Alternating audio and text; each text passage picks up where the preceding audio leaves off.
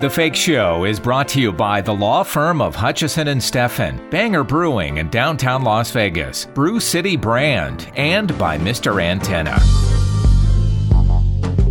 It's The Fake Show with Jim Tofte. It has been 20 years since The Sopranos made its earth-shaking debut on HBO, and now there is news of a prequel. To talk about that is Rolling Stone TV critic Alan Sepinwal, whose book, The Sopranos Sessions, is the go-to guide, including an in-depth interview with Sopranos creator David Chase.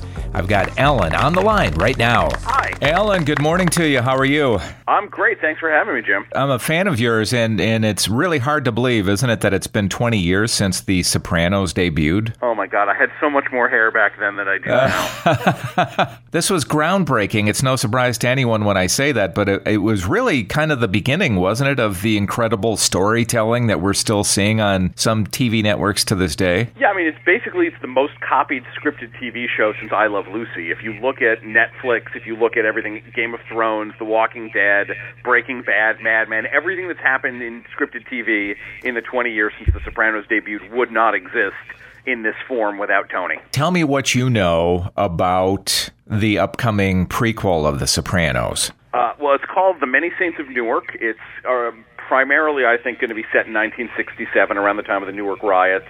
It's going to be mainly about Christopher's father, Dickie Moltisanti, who was dead, when he was a baby and not a character on the show. But it sounds like they're going to jump around in time a little bit because they just cast James Gandolfini's 19-year-old son, Michael, to play a young Tony, and Tony in 1967 is a little kid. So I imagine we're going to move forward a little bit and get to see, young Tony making his bones or something. And I think that's pretty amazing to have Jim's son in there, stepping into his shoes for a little bit. I've seen pictures of him. It's obvious he looks quite a bit like his late father, and it's not like he hasn't acted before either. I think he was in Ocean's 8 and The Deuce as well. Yeah, he's on The Deuce, and it's been kind of funny to have a Gandolfini back on HBO.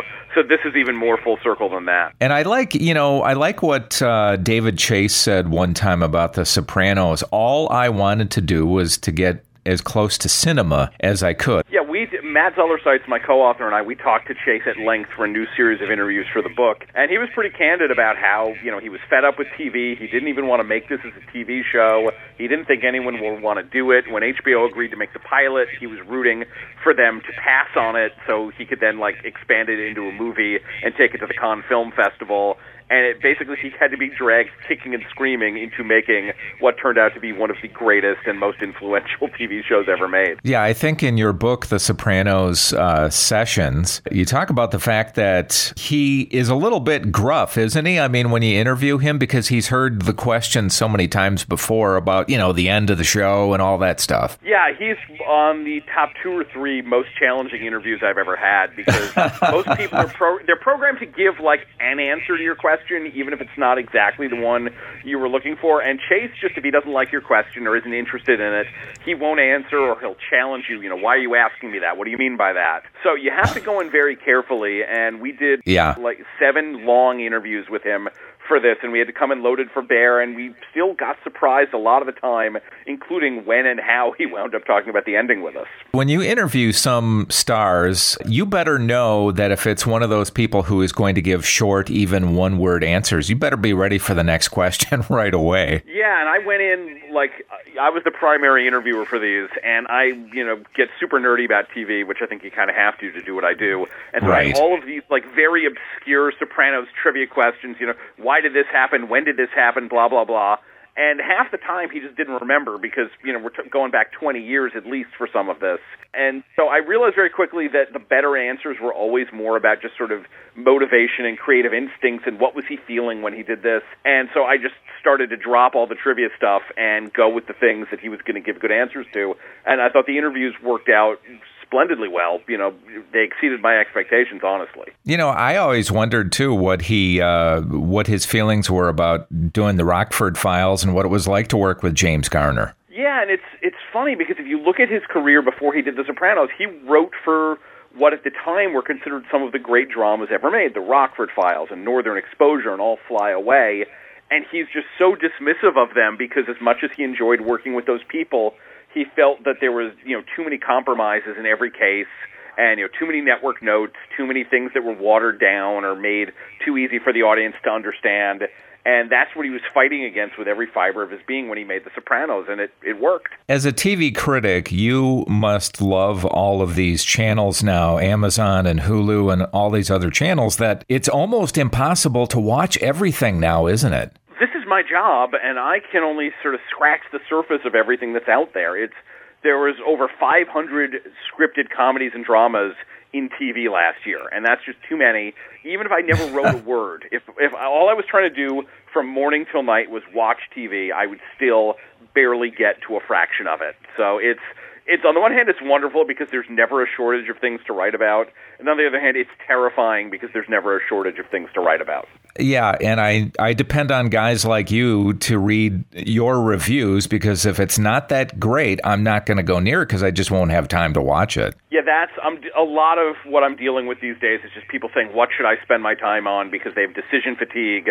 They're looking at the Netflix menu or the Amazon menu, and there's 1,000 choices, and they just sort of pick something because they can't look anymore, and then they're disappointed with what it is. So I try as hard as I can with what I write for Rolling Stone to really point people to the cream of the crop. Alan, we talked about it before, the finale of The Sopranos. Could have sworn that I heard someone say that David Chase did have an answer to what happened. With Journey's song Don't Stop Believing playing at the end, all Chase really could say is that it's optimistic, isn't it? I mean, I think it's optimistic, but it's a pessimistic scene. We talked about it in the book, and all of that's transcribed in the back of it. The scene is really, the song is optimistic, but the scene is kind of about death, whether or not Tony actually dies, whether or not the guy in the members-only jacket comes out of the bathroom or shoots him or whatever. Yeah. The scene is about this idea of fragile mortality, and it could happen at any moment. You're just watching her parallel park the car, but it's done in such a way that it's the most terrifying thing that's ever been televised. It's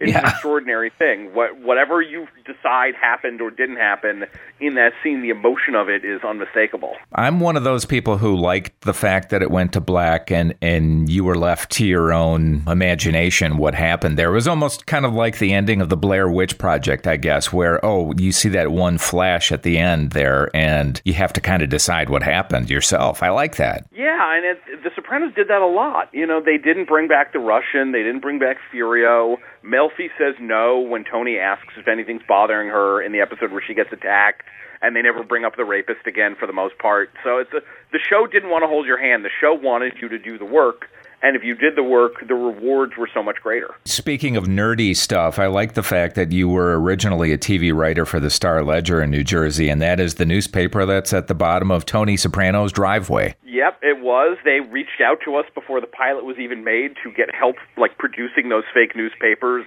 So we were sort of tipped off to this show's existence and the fact that it was going to be a big deal, at least for our readership from the beginning.